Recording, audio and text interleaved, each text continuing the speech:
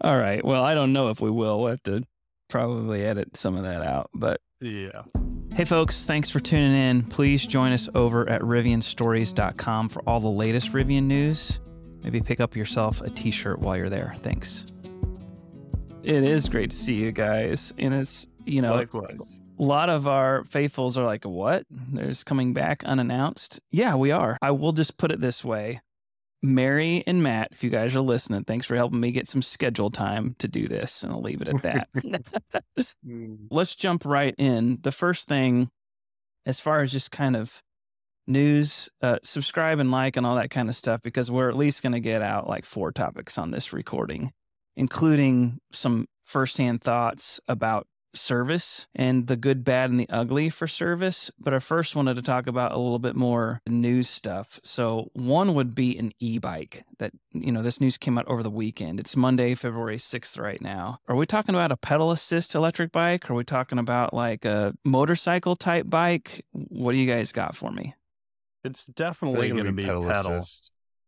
But hopefully it has a throttle as well. I actually have 2 mountain bikes, and they both have throttles, and I wouldn't have it any other way. Pedal assist is nice, but throttle comes in handy too. Yeah. Jimmy, what do you think about that? I don't know. I'm kind of torn. Granted, if it really is a small group of engineers, then so be it. But I feel like there's going to be a lot of let's work on first thing first type comments that I'm sure are already floating around. Will it be cool? Yes. But I feel like that would be something that they could just either partner with somebody that already makes a bike instead of coming up with their own. Mm-hmm. I totally agree, Jimmy. And I do not think it is appropriate timing for Rivian to be taking their eye off the ball, so to speak.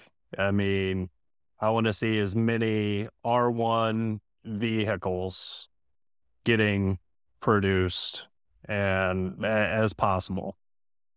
Yeah.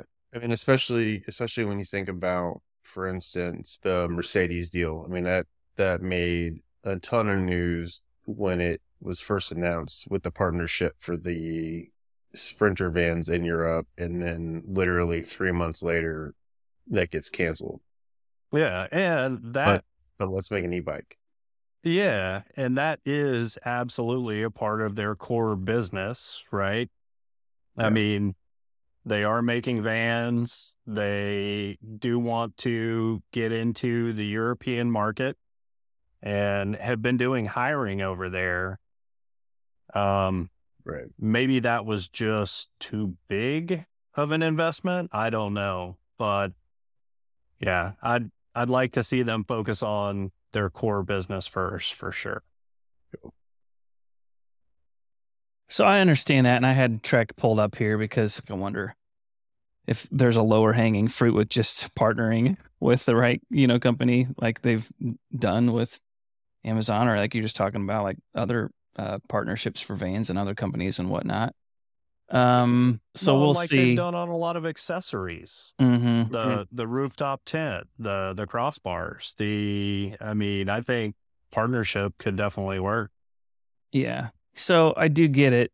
I guess a little bit of not pushback, but just me for the sake of saying the other side. And I would honestly tend to maybe be a little bit more on the other side. I don't disagree with you guys at all, but I guess what I'm saying is if it's just like a few engineers, I don't know that it really slows down production at the plant any, you know what I mean, with where we're at right now. There's also just this eye towards the future. Companies absolutely have to plan ahead, especially with their product roadmap. But you guys aren't saying that either. You're saying like this just seems so far a little bit off their core competency, core product offering that it's kind of like, yeah, but I still kind of like it. I don't know. Yeah, well, I understand cool. Though. I do understand. Yeah. Yeah. Yeah, it is cool. I just feel like again, there are going to be enough people that are going, well, if there's enough engineers that we can pull off of whatever project they're working on to work on this, why wouldn't they use those engineers to say, like, work on leaning out and figuring out where they could do things better on the line, maybe? I mean, obviously, depending on what kind of engineers these people are, obviously, too. But there's going to be enough people that are going to be hating on Rivian for moving away from what they're doing. Well, really, and really well right now. Skylar might have something else to say about this, so say it, Skylar. Jim, you've brought up the perfect segue to the next topic, which is the 6% layoff that just came last week. And it's definitely easy to kind of criticize, people losing jobs and bleeding cash and, trying to extend runway and being willing to cut jobs, yet also still develop new programs that don't exactly feel like it's in the core product roadmap, Yeah. And it's tough, there are friends and friends of Rivian friends that were affected by that layoff. And that's always tough. I do have to say that I feel like Rivian probably grew too big, too fast, and probably needed to take a step back. And obviously they've got their eye on the 13 billion or so that's left in the bank, and that needs to sustain the company for the next 2 years. So I feel like it's the right move, even though it's a painful one.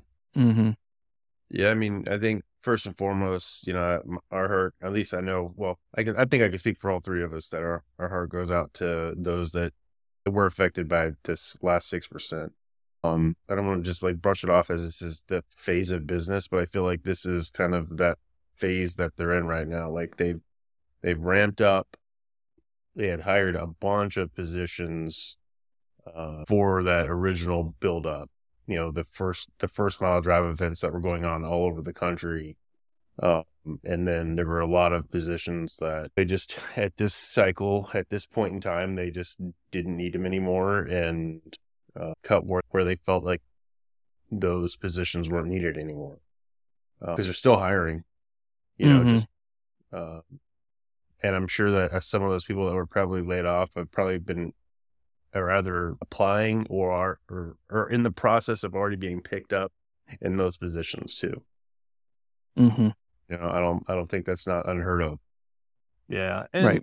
The thing that gets me is it's not only those that were actually laid off, but it could be more landing on the plates of the people that are still there.